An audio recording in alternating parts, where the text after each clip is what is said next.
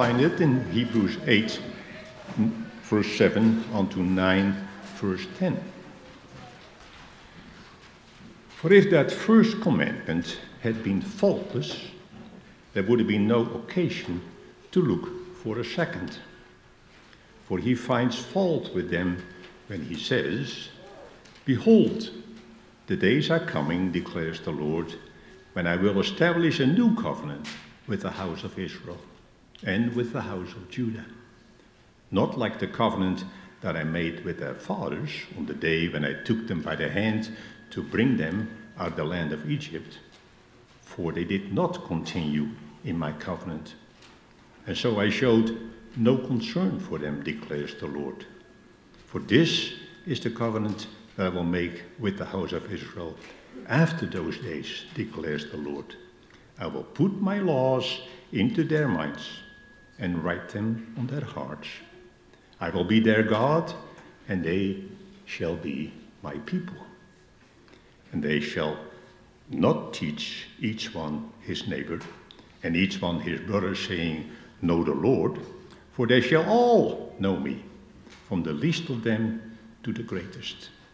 For I will be merciful towards their iniquities, and I will remember their sins no more." In speaking of a new covenant, he makes the first one obsolete. And that is becoming obsolete and growing old is ready to vanish away. Not even the first covenant had regulations for worship and an earthly place of holiness. For a tent was prepared, the first section, in which there the lampstand and the table and the bread of the presence. It is called the holy place. Behind the second curtain was a second section called the most holy place, having a golden altar of incense and the ark of the covenant covered on all sides with gold, in which was a golden urn holding the manna, and Aaron's staff that budded, and the tablets of the covenant. Above it were the cherubim of glory overshadowing the mercy seat. Of these things we cannot now speak in detail. These preparations having thus been made, the priest goes regularly into the first section, performing the ritual duties, but into the second only the high priest goes, and he but once a year, and not without taking blood, which he offers for himself and for the unintentional sins of the people. By this, the Holy Spirit indicates the way into the holy places is not yet opened as long as the first section is still standing, which is symbolic for the present age. According to this arrangement, gifts and sacrifices are offered that cannot perfect the conscience of the worshipper, but deal only with food and drink and various washings, regulations for the body imposed until the time of Reformation. The word of the Lord. Thanks be to God. Heavenly Father, thank you that through the blood of Christ Jesus, our Lord, we have a new and better covenant with you, better promises of grace and forgiveness.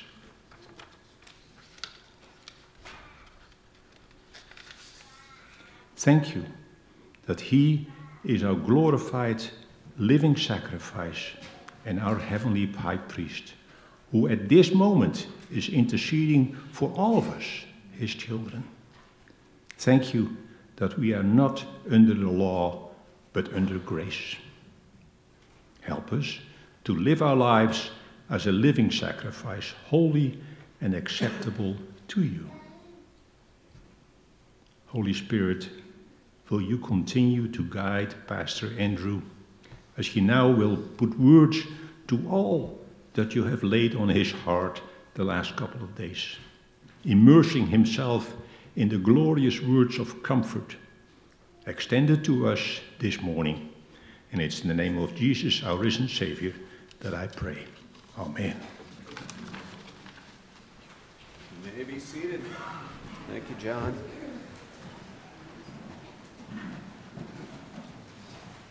Thought I'd start with maybe a pastoral word this morning. It's not necessarily out of the text. For some reason, I was thinking about our young people a lot this week. You can put yourself in that category if you want. I guess I was thinking somewhere, those mid-teens through the 20s, and I'm just thinking about all the different ways in which life comes at you and the things they have to think about. Lisa was recounting a little bit to me some of the sharing that went on at the women's event yesterday, and just kind of confirmed some of my thinking, just some of the anxieties that you have as a young person, all of the decisions that are coming at you. How are we going to manage this? And we do live in a particular time, post-COVID. There was just a weird time, and how that affects us all. And we're still, I think, trying to figure out the fallout of some of that. Then, of course, you've got the electronic age and cell phones and just all of the different things. And I think where my mind was going, or where my heart was drawn this week, is oftentimes, and I don't know if this comes by way of acknowledgement or apology or whatever it is, I feel like I preach to the adults and let the young people listen in. And, I don't know why. I don't know if there's just a way about that, or you think about those things. There's always a sense in which I trust that you are listening in, and I believe in your ability to track with the things that we're talking about and that the Holy Spirit is making clear to you. But just part of me today almost wanted to say, I'm going to only talk to the young people and invite the older people to listen in. But all that to say, there's just so much here that I think is relevant for any age, any person, and especially, I think, for younger people. Like, if you miss this, you're really going to miss something that is really, really precious and really, really hopeful for you. So wherever you are, all that to say, because the more I got to thinking about it, I'm like, man, old people need this too. I mean, old people and older people, and wherever you are. I had a birthday this week, so I don't even know where I am right now. We all need what God's Word has to say to us about this new covenant. All right, enough of that. Probably didn't make any sense to anybody. Felt like I needed to say it, though. Here we go.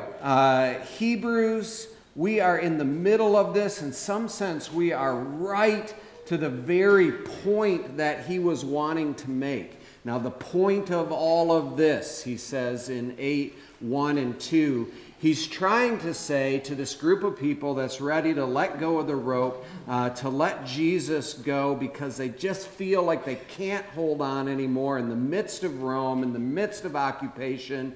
They need something more substantial, something that they can see. But the preacher is saying, don't do it.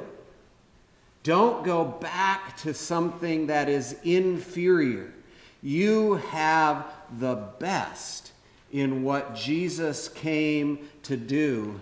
You're my all, you're my best. We were singing of some of those things, and that's what the preacher is saying. This is what you have been longing for. This is what your soul needs in so many ways, so hold on to it. And he gets at it by going through the old covenant. The old administration. Covenant's a tough word. How do we understand it? Some of us may think of a contract. It's not the best way to think about things. There are some aspects of a covenant that are contractual.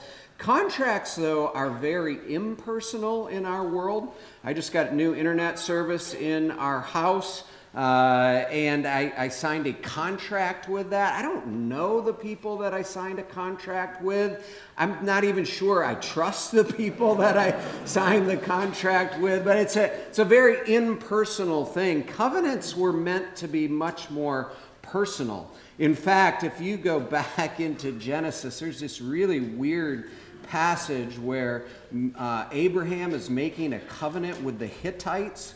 And you know how they seal this? They seal this by grabbing each other's loins. So you can interpret loins however you like. But there's an intimacy that is involved with a covenant. And when God comes to make a covenant with his people, it's not just this impersonal contract. It's a very intimate thing that is taking place here. And I think you're going to get a sense of that as we go through our passage this morning. So in the Old Testament, the Old Covenant, there were things that took place, and you get a sense of that in chapter 9, those 10 verses that we read. There was an outer court, there was an inner court. It was very beautiful. There's a lot of gold there, all of these different things. There are sacrifices, there are priests, but there's also a distance. And there's also limitations, and there's also barriers. All of this is part of this old covenant.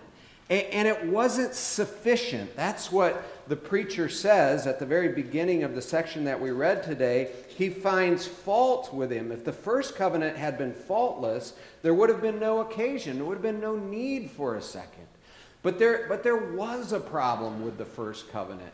The first covenant wasn't meant to be the whole thing. It was only meant to be a signifier, a pointer. It's like if you're traveling to Aspen, Colorado, and you come upon a sign that says Aspen 212 miles, and you stop there saying, "I've arrived," you're going to be sadly disappointed because that road sign isn't Aspen. You need to keep going until you reach your destination, and that's the picture here that this preacher is giving us. He's saying the old covenant, it was a sign, it was a road sign, but it wasn't the destination. The destination is what we see in the new covenant. The destination is what we meet when we come to Jesus. And so all of the beauty, all of the tangibility of the Old Testament, the preacher says, pales in comparison to what we have in this new covenant.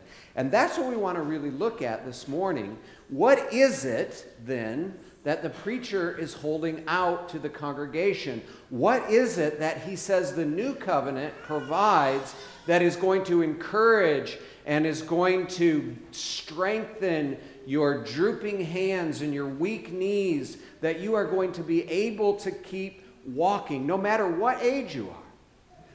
No matter what station of life you find yourself in, no matter what challenge you are facing, no matter what the anxieties are that are filling your minds, no matter what the decisions are that are facing you and you're wondering about, all of these different things, the preacher says, the new covenant, the God of the new covenant, he is meeting you in such a way as to give you what you need.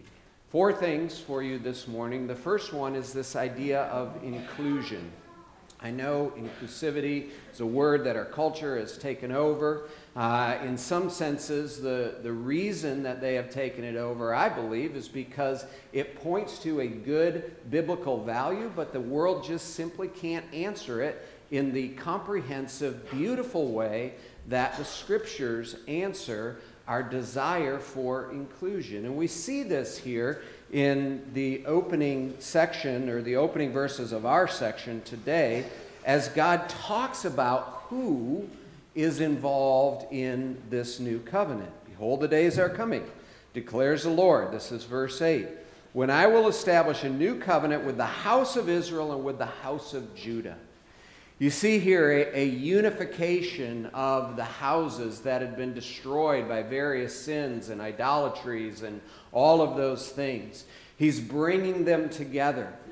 He's bringing them into a unified people of God.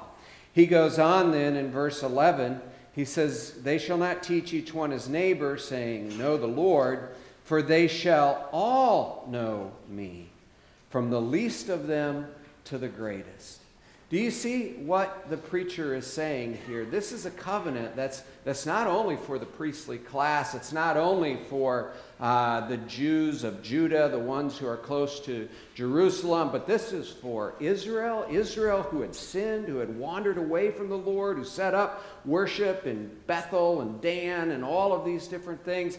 This is a covenant that I am making with my people that is comprehensive, that is inclusive, that brings in all of these people. And especially when you're talking about the second covenant versus the first covenant, the new administration versus the old administration. In the old administration, all sorts of barriers. You get a sense of that there in chapter 9. You've got the court, the inner court, which is called the holy place, and then you've got the inner court, which is the most holy place, or the holy of holies.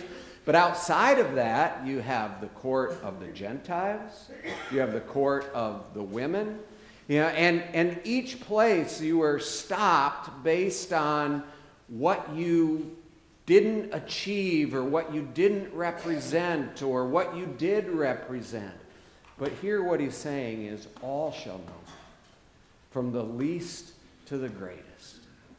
When we think about Jesus and what Paul tells us in Ephesians chapter 2 is he's broken down all of those barriers.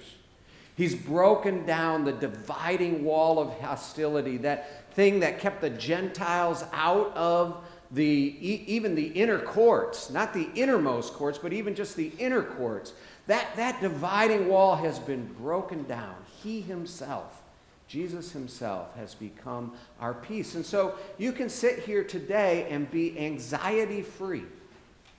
It doesn't matter what your skin color is. It doesn't matter what your political views may be. It doesn't matter what your socioeconomic background is. It doesn't matter where you've been. It doesn't matter where you're going. These things in and of themselves do not disqualify you from the benefits of the new covenant.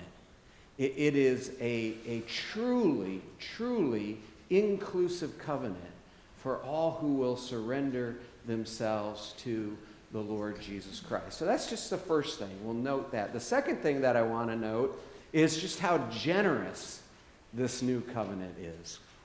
How generous this new covenant is. You get a sense of that towards the middle of the section that we read today. God says through the preacher, and incidentally, he's quoting from Jeremiah 32, where he's talking about the new covenant. So this was something that was promised to the people of Israel that now the preacher is saying is coming to fruition. This is the longest Old Testament quotation in the New Testament. So just a point of interest there. But toward the end of that quotation, he says, "I will be merciful towards their iniquities, and I will remember their sins no more." This is incredible generosity. Generosity that is set apart from even the generosity of the New Testament. Why do I say that, or how do we know that? Part of what we have to recognize here is that the Bible has different words for what we call sin, transgression, iniquity. You're familiar with all of those terms. Places like Psalm 32, for instance, they all come together.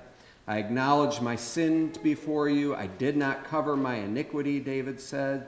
"I will confess my transgressions to the Lord, and you forgave the iniquity of my sin." So here's the sense in which there's all these different words. We know that Hebrew uses parallelism in its poetry. So do these all mean the same thing? The answer is yes and no. They do sort of all mean the same thing. They're all in the same family, but there are some differences between them. There's some points of intensification that I think are really important. Iniquity is the most deeply rooted of all of these words. So sin is the general word for missing the mark and can cover sort of unintentional as well as intentional sins. Transgressions is in the middle. There is an intent to that. But iniquity is the sin with a high hand. The sin that, here's how one person puts it. Iniquity is the most deeply rooted. It refers to premeditated choice. To commit iniquity is to continue without repentance. You know, David's sin that led to the killing of her husband Uriah was iniquity. Micah says in chapter 2, verse 1, "Woe to those who plan iniquity, to those who plot evil on their bed."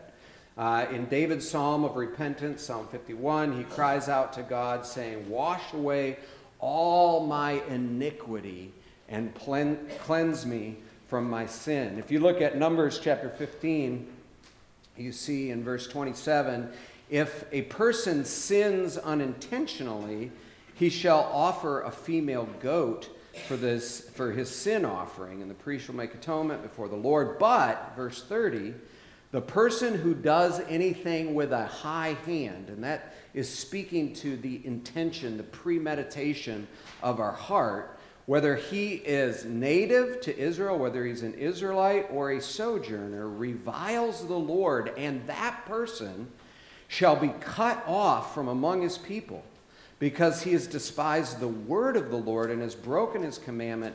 That person shall be utterly cut off. His iniquity shall be on him. So you get the sense, you get the feeling with regards to iniquity and what that means. And now you understand a little bit what it says in verse 9, where it says, according to this arrangement, this is verse 9, of chapter 9. This arrangement, gifts and sacrifices are offered that cannot perfect the conscience of the worshiper. You know, earlier in verse 7, he says the priest offers, taking blood, which he offers for himself and the unintentional sins of his people. Do you see what's going on here?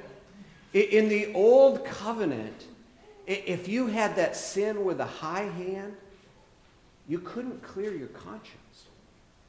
There was always that barrier. You could offer sacrifices for unintentional sins, but that iniquity, that sin with a high hand, this is why when we see David, like in places like Psalm 32 or Psalm 51, we realize that he's seeing through the sign of the old covenant to the new. And he's saying, I believe, and by faith I recognize that there is something coming that is even greater than this old covenant. He's seeing what now the preacher to the Hebrews is saying is yours. This incredible generosity of the Lord, whereby he doesn't just simply forgive your unintentional sins, but he clears your conscience. He wipes away your iniquity. I will be merciful to their iniquity. I will remember their sins no more. Isn't that incredible? I mean, the incredible generosity of our God, who says, I don't want to heal sin, transgression, iniquity lightly, but I want to heal it all the way. I am going to be merciful to their iniquities, and I will remember their sin no more. How is it that Jesus, that God does it? We're going to spend the next couple of weeks talking about Jesus as the sacrifice, the one who is not only the shepherd, but the lamb, not only the priest, but the sacrifice, all of these things. And that's the secret. You know, when God says, I will remember their sins no more, what he's saying is, I am going to turn my face away from their sin, that I might turn my face towards my people. And nowhere do we see that more on the cross than on the cross when Christ cries out, my God, why have you forsaken me? I mean, there he is bearing our sin, all of our sins, transgressions, iniquities on him. And the Father turns his face away. As wounds which mar the chosen one bring many sons and daughters to glory. I mean, this is the gospel. This is the generosity of God. This is the new covenant. And we so desperately need it. I know it's not popular in some ways. You know, we don't talk about guilt a lot in our culture. People prefer to talk about shame or freedom, slavery, some of these other things, guilt categories. I would contend that we still deal with them. And you can sort of see it in the way that we interact with one another. Recently read a review of a book by Mark Edmondson, which is actually dealing with some Freudian terms in terms of the age of guilt. Here is some of his ideas as captured by the reviewer. Freud introduced the idea of the superego in the 20s to describe how one part of our personality judges the other parts. The superego is an internalized authority that at once holds us to a standard we are incapable of meeting and punishes us for our deficiencies. So you see what he's saying? We torture ourselves with self-recrimination and feel guilty for not living up to our aspirations. What he's saying is we all have this part of us that has to deal with our guilt. And we see it and we punish ourselves, we torture ourselves with that. So how do we do that? How do we deal with it? Canceling strangers, well, let me go back. Today there are so many opportunities to get away from nasty self-judgment by judging others. To escape our own feelings of guilt, we attack others or we douse ourselves with what Freud calls palliative measures just to feel less. Canceling strangers in highly performative ways, we show ourselves to be not so bad. When you deploy the superego in the world, you gain temporary relief. You judge, and for a while it seems that your sins have been forgiven. You see, there's still this need that we have to clear our conscience.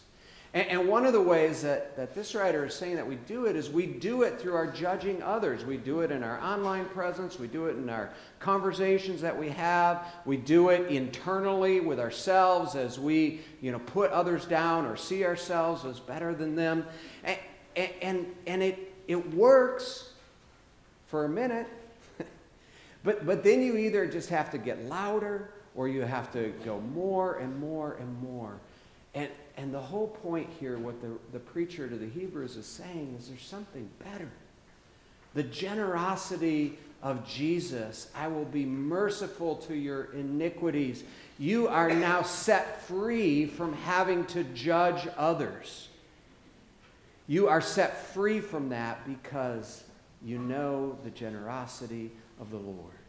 And the Lord has established you, and you can love others, and you can live freely before him in your conscience. The third thing that we see here is that this new covenant is personal in a way that the old covenant was not.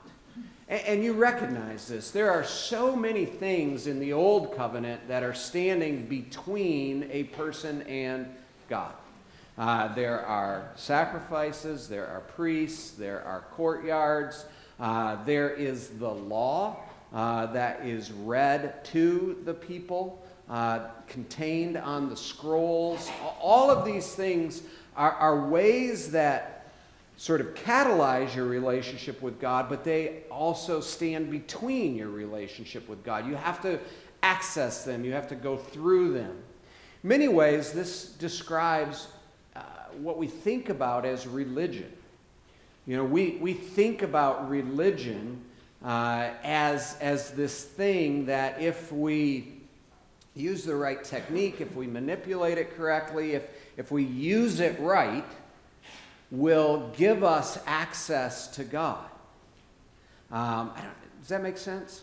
That's how we think about religion. But what the preacher is saying here is that in this new covenant, you will know me. I will write the words of my law on your heart. There's nothing in between. There is direct access. There are no intermediaries. You don't need a priest in order to access God.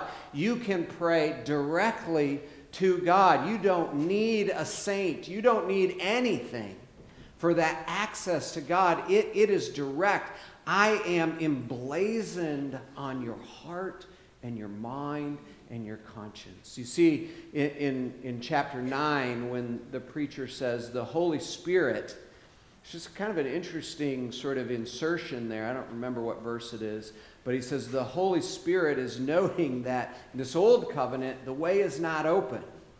But the implication is in the new covenant, the way is open, and it is through the ministry of the Holy Spirit. The Holy Spirit takes up residence in our hearts. The Holy Spirit interprets our prayers. He interprets to us the deep things of God. And we have this personal connection with the living God. Now, on the one hand, this is terrifying. We sometimes think about these things or pray about these things or talk about these things. But as we're going to see, we've already touched on a little bit. You know, earlier in chapter 8, we're told that Jesus is seated at the right hand of the throne of the majesty. Like you can't even talk about the personhood of God. It's just the majesty. You know, there's this bigness to it. And later on, he's going to say, our God is a consuming fire. And so the Israelites, they certainly would have recognized this. Like they wanted something to stand in between them. They longed for that buffer. But what this preacher is saying here is when you know God as he has been revealed in the New Testament, when you know Jesus, who has stepped into our world and has taken on our sin and has gone to the cross, you realize that to have a buffer is so inferior to what we have been offered. You know, to have a barrier standing between us, it's not at all the height of what is promised to us and what we long for and what we're offered and what we're given in the person of Jesus is this personal relationship. And that's very different than religion. That's why, I mean, some of you know this, but why was Christianity persecuted so much in Rome? Because if you think about it, the Romans had all kinds of religions. They were very syncretistic. They were very welcoming of new religions.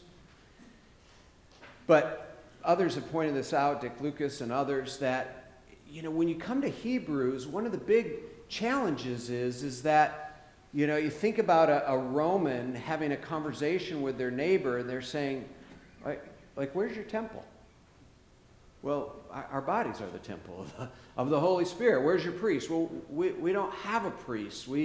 Jesus is our priest. He is ascended. And they're saying, well, you don't really have a religion then. If you don't have a place, if you don't have these pontifexes, if you don't have all of this, you don't have a religion. And Christianity says, no, that's exactly right.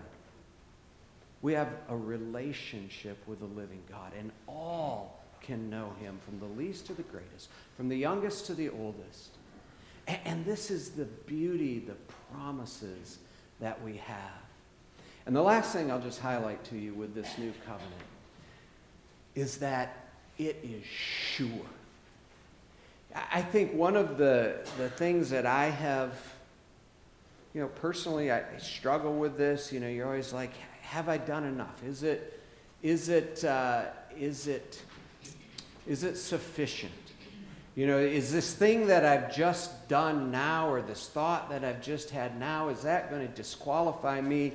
And so I have to think, I have to press into the promises of the gospel. I have to open myself again, surrender to the truth of God's word. And the truth of God's word is what we see here throughout the passage. Look at verse 8 of chapter 8. Behold, the days are coming, declares the Lord, when I will establish a new covenant. And then he goes on in verse 10, for this is the covenant that I will make with the house of Israel. I will put my laws into their minds. I will be their God, for I will be merciful to their iniquities, and I will remember their sins no more. What's so beautiful about this new covenant is that it is completely, completely monergistic. God is the one who moves towards us. He does all the work, and we receive the blessings of this new covenant. One writer puts it this way. He says, the I wills of God rob uncertain, doubting humanity of their timidity, their reticence, and their fear. God says, I will make this covenant. I will engrave my laws in their hearts. I will be their God. I will manifest myself to them. I will make myself known from the least to the greatest. I will be merciful. I will forget all of their sins. All of the tentativeness and hesitancy of the earlier days have gone. Humanity, God's people, hearts surrendered before the Lord. You can be sure. Do you believe these things? Have you opened your heart to them? Do you see what a firm foundation this is? Do you see the strength that is there?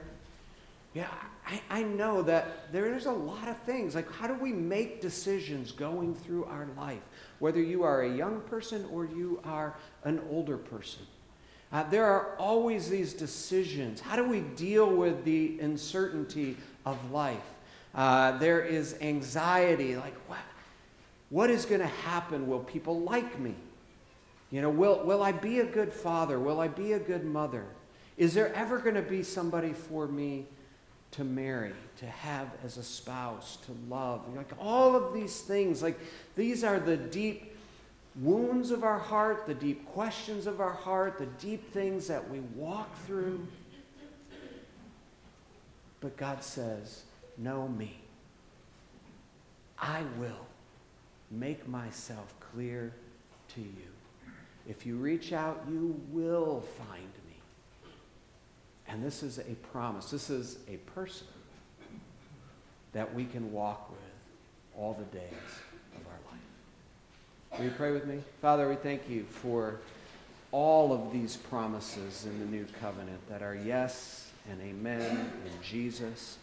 You know, from the very beginning of this book of Hebrews, we have been encouraged to see Jesus because he is the one that is better. He is the true radiance of the Father's glory.